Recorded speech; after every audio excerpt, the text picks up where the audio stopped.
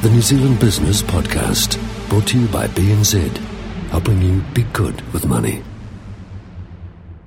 I'm your host, Paul Spain. Welcome along to episode 5 of the New Zealand Business Podcast. In this edition, recorded at the Epic Centre in Christchurch, I'm talking with Shaun Ryan, CEO and founder of listed company SLI Systems.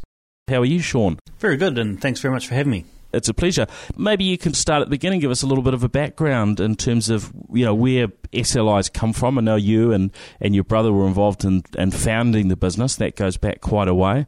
Maybe you can paint a bit of a picture of those early days. Yeah, so the business started, like a lot of businesses do, with an idea that my brother had when he was hungover back in 1998, one Sunday morning. And his idea was on how to improve internet searching. Because at the time, Alta Vista was the dominant search engine, and it was great, but the results were full of spam. And what you do is you just skip over the spam and click on the results that look like they're any good. So Grant's idea was, well, why don't they bring the results that people click on the most up to the top? It would improve the relevance of the search. And so from that idea, Grant's a mechanical engineer, so he's not a software engineer. Yeah. So he got me involved and some others. And started this company called Global Brain to try and sell that technology to a web search engine in the US.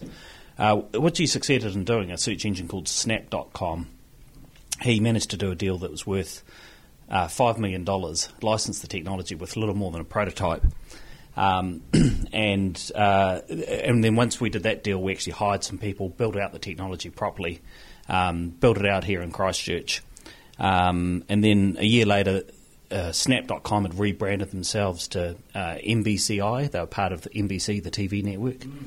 And they ended up buying that company, Global Brain, for like $32 million. Wow. So that 98 was the idea, 99 was the $5 million licensing deal, 2000 was the sale for $32 million US of stock, unfortunately. MBCI how did that work out? Well, MBCI was listed on the NASDAQ, and its stock had a peak of 106 and then bottomed out at $2.19. Right. Which is where we got out. So we made a whole lot of money, and then it sort of all pretty much evaporated into nothingness. Yeah. Grant got a little bit of money out of that and decided to go off and do some other things, and his story is a whole nother story. He started a bunch of other companies. But a few of us from Global Brain got together. There was myself and 4 others, and founded SLI Systems, bought our technology back off MBCI, and set about using the web search technology we had developed for Global Brain to implement site search, because most websites either didn't have a site search, or if they did, it was really, really poor. Yeah, it was probably pretty unusual at that time to have any sort of quality search, if at all. Yeah, no, it was, we could just see there was a huge opportunity. And so we set about selling that site search as a service. So we were sort of fairly early on in that software as a service. It wasn't even called that back then. So that was in 2001. And really difficult time to do business. The .com crash was in full swing, and September 11 happened a month after we started. So it was a difficult time to raise money, difficult time to find customers. But we got our first sort of few customers, got some revenue coming in the door, enough to cover our costs, and then just bootstrapped the company and started growing from there. That's great. Now, where were you based, throughout these things? Because now you've got your office here in Christchurch. You're also spread out internationally with you've got a base in London, is that right, as well as San Francisco? Yeah. So we our biggest office is here in Christchurch in the Epic building. But we also, our next biggest office is San Jose in California, so just south of San Francisco. And then we have, and I think we've got about 40-odd people in that office. And then we've got about getting towards 20 in London, I think. We're busy hiring, so I haven't got all these numbers straight in my head. And then we have an office with about 7 in Melbourne. In Australia. How have you got from those early days to where you are now? How have you sort of kept things on track, particularly during what was really a harder time to be selling earlier on? And obviously with the global financial crisis, you've been through some challenging times, I'm sure, in there as well. Certainly most businesses have. What do you think of the things that have helped you do that, other than some good technology? Yeah, so we started selling that software as a service early on, and we've always done that. So we're focused on getting this recurring revenue from our customers, which is really, really nice, and it helps you through a lot of those tough patches. So what we'd do is, as we would get more customers on board, it would increase our recurring revenue, and we would then, as our sort of revenue went up, we would then say, well, let's hire some more people. And it might be more salespeople, more engineers, marketing, whatever you need. And then as they came on board, started contributing to additional revenue, we would then hire more people. So we pretty much bootstrapped the company all the way. And so when the financial crisis hit, we're now selling primarily to online retailers. So retailers were hit hard by the financial crisis, but online retail was one of the sort of bright spots. But we did have customers that went out of business or who had to, sort of dropped us for lower cost solutions. Sure. But we had some of them come back. Some of them did go out of business, and some of them we lost as customers. We had a small dip in our revenue, but we recovered it. I think the dip started in about January of, what was it? Was it 2008? Yeah, sorry, 2008. I was, was it? Yeah, so it might have been January 2009. The dip started. We recovered the revenue by July, and then it's sort of been onward and upward from there. So it was a very, very small glitch for us. That's great. That's a great story. So yeah, I think there are a lot of benefits if you can get into that sort of recurring payment type model, particularly if you've got a great product that people are unlikely, or a service that people are unlikely to move away from. So you've obviously had that a pretty impressive sort of curve there. Now, how have you raised this sort of funds for growth recently? Because there's been some a few changes in the business. I know you've reached out to one or two people for investment, and then you've reached out somewhat more broadly with a listing. Can you tell us about that? Yeah, well, if I sort of go back to the start, originally we started with some funding from friends and family, and that was just enough to get us going. And then we had we brought on some funding from Pioneer Capital, so New Zealand venture capital company.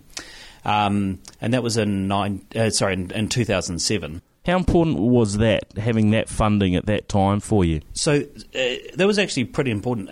Well, the thing that initiated it was one of our shareholders, NBC, wanted out. So when we bought our technology back, we gave NBC some shares because we didn't have any money to buy the technology.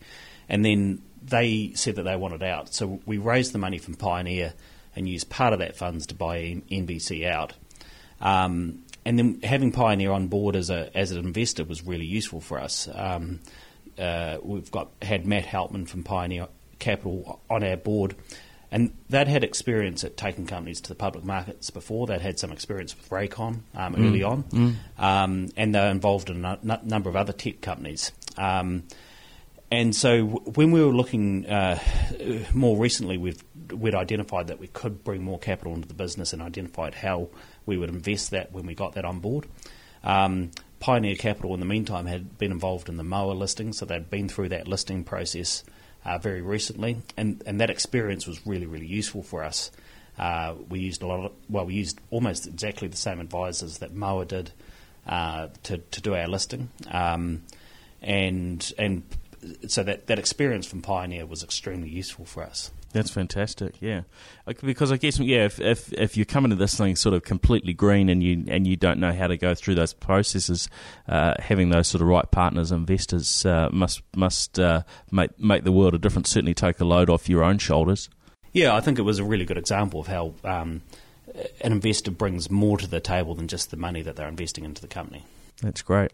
And, with obviously the growth in numbers and so on, what are you able to share in terms of your revenue growth as well? Yeah, so we've just done our first... so we listed the company in May 31 this year. Our financial year end is June 30th, so we've just had our first results announcement. So the key number that we measure our revenue by, or measure our business by, is our recurring revenue. And so that's sitting at just around about $20 million New Zealand. And and that I think we had 25% growth in that over the last year, and we're aiming for about 34% growth over the next year.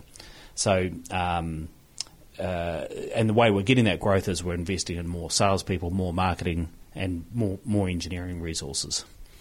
Now, we're selling primarily into the US. That's sort of 65% of our business odd. And we're going to be hiring more salespeople in the US, in the UK, and Australia and New Zealand, which they're our major markets. But we do have two new markets. Brazil is now worth about 5% of our business, and that's our fastest growing market at the moment. And we're just starting to go into Japan. So we've got our first customer there. We've formed some relationship with partners, and in the process of setting up a Japanese subsidiary. So how do you go about entering those sort of new market? Going into the US, you've got an office there. There's a lot of sort of similarities, I guess, between working in New Zealand, Australia, US, and UK. But going into South America, going into Japan, that's got to be fairly challenging, doesn't it? Yeah, it is. And somewhere like Brazil is a difficult place to do business. It's reasonably sort of bureaucratic and socialist. There's a lot of tax. But that's also an advantage if you can work out how to do business in those places. There's less competitors there because it is difficult. But it's a huge market and a huge opportunity. And for us, Brazil, we sort of got into initially the Brazilian retailers were coming up to the US to learn about how US retailers were selling online, and that's where we met our first Brazilian customers and acquired our first customers through those relationships. That then sort of made us take a look at the market, and we saw the opportunity down there. We've formed relationships with partners who are selling on our behalf in that market, and that model's working really well for us. We're supporting them, helping them make some revenue. But basically, we have Brazilians selling to Brazilians, and people want to deal with local people, and I think that's part of the success in each market that we're working in. And obviously, it makes it's absolutely key to find a great partner in those particular areas. And I'm sure you've heard stories of people that have gone into some of these markets and haven't had too much luck with their partners. Did you have to put a lot of time into finding those the right partners, or do you felt you've been quite lucky in terms of connecting with the right ones, reasonably early on? Well, there has been a lot of time go into it. The people that are working those markets have made a lot of visits to Brazil, and so have put a lot of effort into making sure that we've got the right partner. We've also made sure the agreements are such that if they don't perform, then we can go elsewhere if we need to. So we've definitely heard those horror stories in the past, and have been keen to avoid them ourselves. Now, looking into the Asian market, how big do you think the opportunities are there? Because you've got certainly challenges, I would imagine, from a not just a language point of view from selling, but also having your technology adjusted to work in different languages. Yeah, and so we're doing quite a lot of work at the moment on the Japanese sort of implementation. So for the early customers that we've got, the first customer we got was a small New Zealand site that was selling into Japan that we built for free. The first paying customer was sort of one that one of our partners put in as a test. And then as we're starting to work with other prospects, we're refining our technology, making sure that it's up to the standard that it needs to be. And we're also learning about how we're going to sell into Japan. And we, like we've done in Brazil, we want to be having locals. We want to be selling through partners. We want to have local Japanese people selling to our Japanese customers. So it's all a learning experience, but that's part of the investment we're making is into the product to make sure that it does what it needs to. So with markets like Japan, obviously some sort of various cultural differences there as well. Have you had some particular sources of help in terms of that? Have you brought people on board here in Christchurch that have sort of help direct that? Well, we've done quite a lot of work talking to other companies that have sold into Japan and how they've done it. We have partners of ours in the US that have successfully sold into Japan. We've talked to the various there's various companies that help people get into Japan. Funnily enough, it is very sort of multinational. The person that's running this is based in Australia, which is sort of in the time zone that's best Closer. suited for it. Yeah. But we have US partners of ours that have gone into Japan, so they're US companies that help US companies go into Japan. We've also been talking to Trade New Zealand about what they can do to help us, and then we're also talking to various other people that have got experience in Japan. It's amazing how many there are, and that they're in Australia, New Zealand and in the US. And how helpful have you found government resources in terms of pushing out into international markets?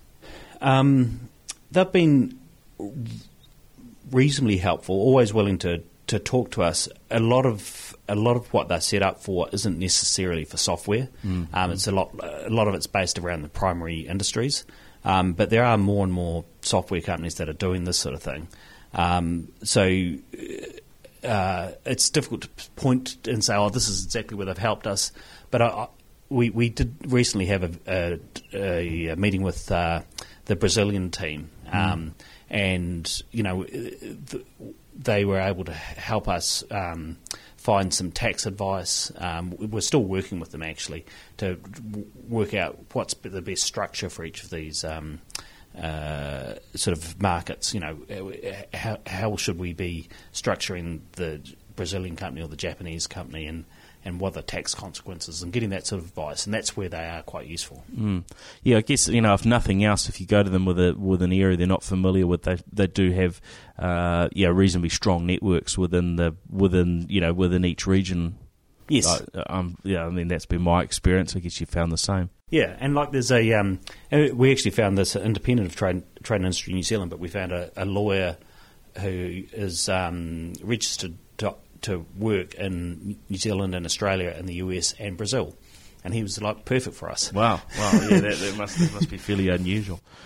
Now, from a cultural perspective, building and growing a company like SLI Systems, there's a lot of competition for the smart brains, the best talent within the New Zealand market, particularly as we're seeing more and more growing businesses that are looking for the best and the brightest. What are the things that you've done from sort of a leadership perspective and a cultural perspective within the business to create an environment that people want to participate in and stay around? Well, first of all, we try and create a work environment that people really want to be part of, and you listeners here won't be able to see where we are in Epic, where we're doing this podcast, but we've got a fantastic work environment here in the Epic building that kind of just reeks of entrepreneurship and opportunity, I think. Oh, it's great. It's a really cool space, and I'm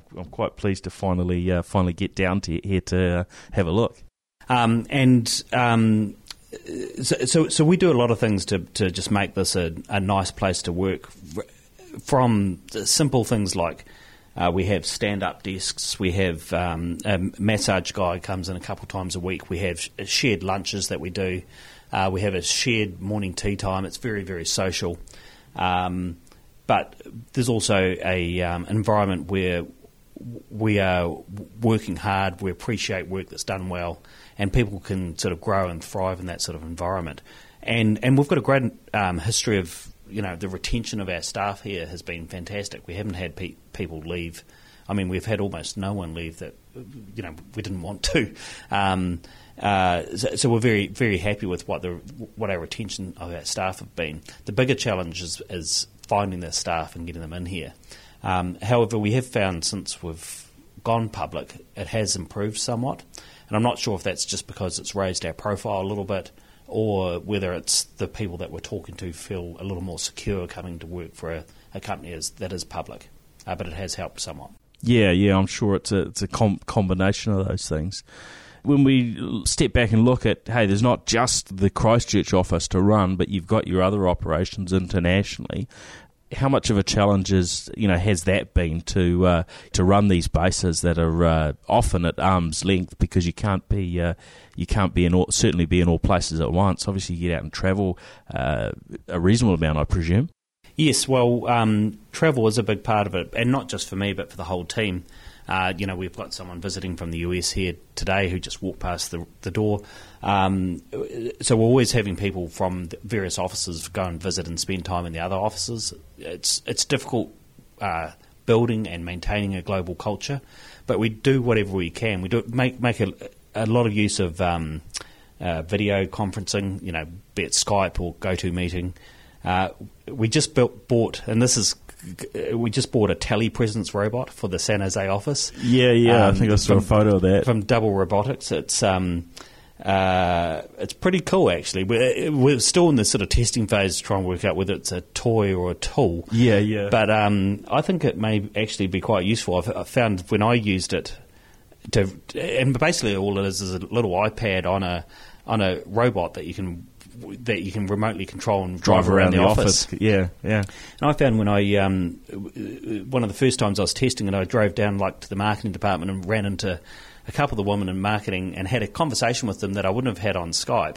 They showed me the whiteboard and what they were working on at the moment, and I gave them an update on a hire I'm making. And it was kind of the conversation you'd have in the hallway if you were there. Yeah, absolutely. That's great. And so everyone's got access to that robot. And that's a fairly low-cost piece of technology to put in place. Yeah. But if it can just bring you a little bit closer, that's got to be really valuable, doesn't it? Yeah, and anyone in the company can access that. And so I was just emailing today with one of the remote salespeople who found it really useful to be able to go and have conversations that he otherwise couldn't do, or if his boss wasn't at his desk, he could go and find out where he was. Yeah, just go for a walk. So around. some of those things are useful. I also try and over communicate as much as possible. There's a weekly email that goes out, sort of with an update on here's what's happening in the company that all my management team contributes to, and a lot of their teams put effort into that.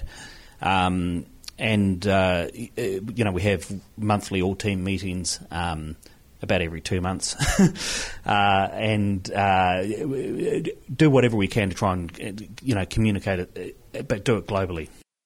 How about managing deadlines and targets and those sorts of things? How do you do that sort of across the board from here? So the dev team is all based here in Christchurch. More challenging is the sort of product management, trying to work out what it is that we should be developing, because that needs input from the market. And so that team is also based here, but has to travel a lot, has to spend a lot of time talking to the people that are market-facing, the sales team, the marketing team, the client-facing team, and also going and visiting customers and talking to customers themselves. Okay, good.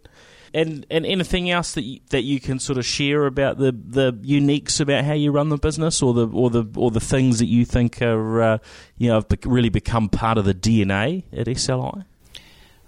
Well, something that's a big part of our DNA is our focus on the customer and on making sure that we do well by them. And this is just really I think a lot of it is driven by my CTO, my Chief Technical Officer, who has this ethic that we've got to do well by the customer.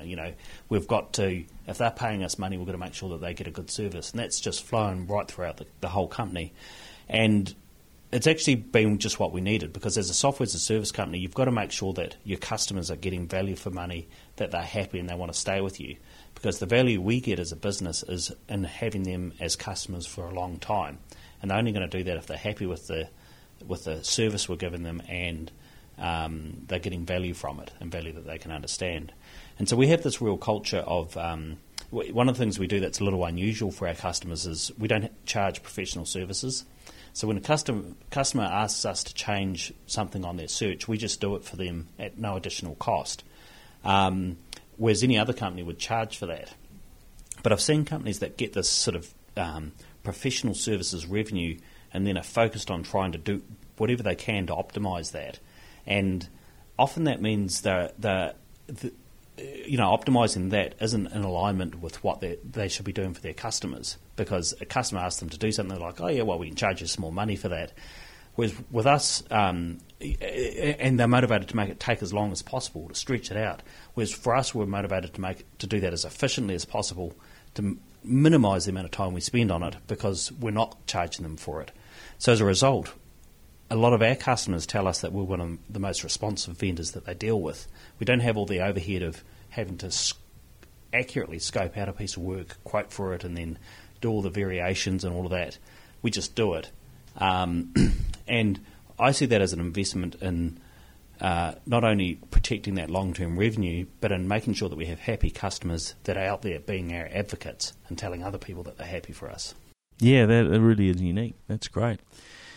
Now, looking at the sales side of the business, again, challenges being not being absolutely everywhere, and I guess there are all sorts of ways of sort of going to market and selling.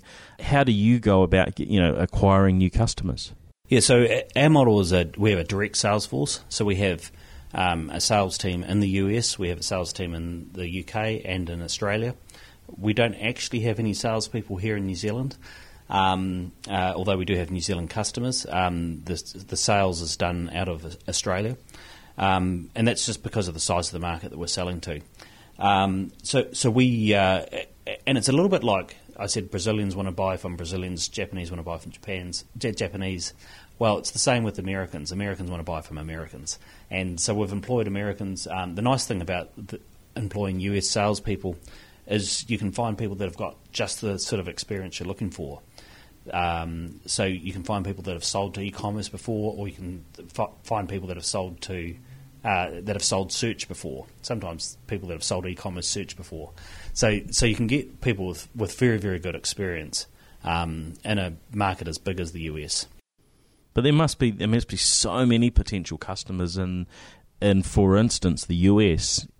How do you go out and do that, or your sales guys just good at sort of the door knocking and cold calling, or they've got a lot of relationships in there, or have you got a strong presence at trade shows, or where does it fit So together? we do a lot of marketing. We've got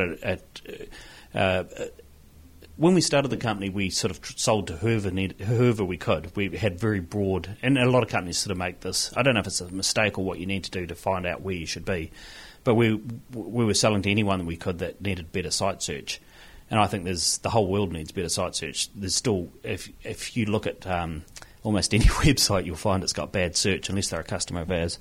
But in 2003, we went through this exercise to decide to focus on online retailers and in the US initially, and that's expanded to other markets. And we're sort of starting at the top, so we've got a list of the top online retailers in the US, and we are going to trade shows that they're going to. So I'm going to one in Chicago next week, shop.org. We'll have a booth there. We may have some of our customers speaking, and we'll meet people there and they'll turn into customers. But we also do webinars, we do white papers, we do email marketing. We have an inside sales team, market development reps who are on the phones calling these people. We've got a marketing team that's sort of focused on producing materials that are attractive to these people. We even do a podcast. They're good things. Yeah, great. And how many customers have you got now? So at the moment it's 400 and something. I forget the exact number, and it's about 700 odd sites across those customers. So it's still a relatively small number. But you've got some pretty big names in there, right? Harrods, and what are some of the customers you can share with us? Yeah, and frustratingly enough, the biggest customers don't let us tell people that we have them as customers. That's often the way, isn't it? However, we do have some big names like Harrods and Next in the UK. We have some well-known brands like Jelly Belly and Tupperware. Hot Topic is a sort of large retailer selling to mainly teenagers in the US and most of the malls. Ulta is a large cosmetics company. Here in New Zealand we have like The Warehouse and Mitre 10, and probably some others that I'm forgetting about. And in Australia we're working with some great companies over there, such as Surf Stitch, who do all the surf gear, Sailor Masters and others. I think Australia is about 30% of our revenue now. Great. Now, often when we hear about different businesses, it can maybe spark that interest in finding out a little bit more. Sometimes we wonder, is this a sort of business I should be investing in, particularly for those that are listed? Where do you think the potential is for the growth of sort of SLI longer term? Is this a well-developed market that you're in with a lot of competitors? Or what does it look like? Is there good room for growth over the next sort of 5 or 10 years? So to be clear, we're selling site search and related services to online retailers. We think it's an underserved market. There are a lot of competitors, but there's a lot of retailers are using the default search that comes with their e-commerce platform that is almost always substandard.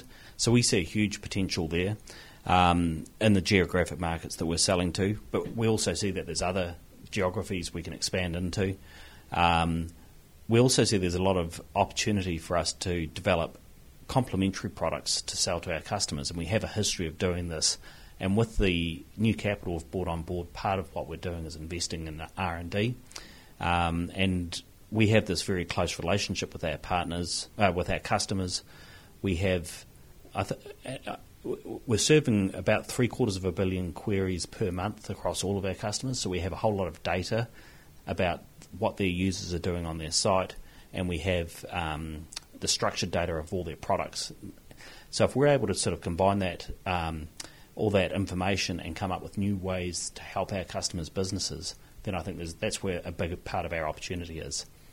And do you have statistics sort of, from, say, before you get involved with a customer and then over time in terms of what the impact is on sales? Is that something you're able to work with them and break down numbers on a regular basis? Yeah, we have some pretty compelling statistics. Various case studies from some customers will report like a 200% increase in conversion rate for people that search from when they from before they put our search on to after they put our search on, and so that gives them very clear value. Basically, when they put our search on their site, they sell more stuff because people are able to find what they're looking for on their site.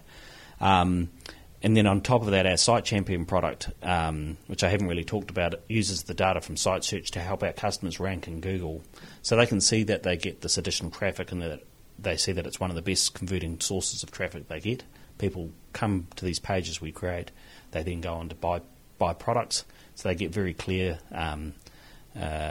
value from that as well. Well, everyone wants their results to do well in Google, don't they? So. Absolutely, and if they can see that not only do they have pages doing well, but the people that land on those pages are going on to buy products, then they're willing to pay for that. Yeah, well, that's what you're after, isn't it? Oh, that's great.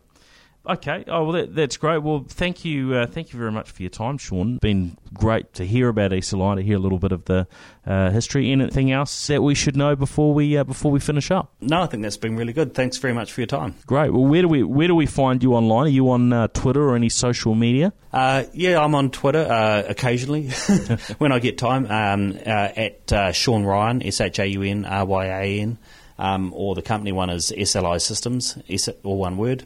And you can also find us at SLI-systems.com. That's great. All right. Thank you. Thank you very much. Cheers. Thanks everyone for listening into this Global Voice Media production. To hear about the latest New Zealand Business Podcast episodes and to find links to further information, you can subscribe to our updates at nzbusinesspodcast.com. You can also like our page, facebook.com/NZ Business Podcast, or follow us via Twitter at NZ_business. And feel free to email me, Paul Spain, feedback@globalvoicemedia.com.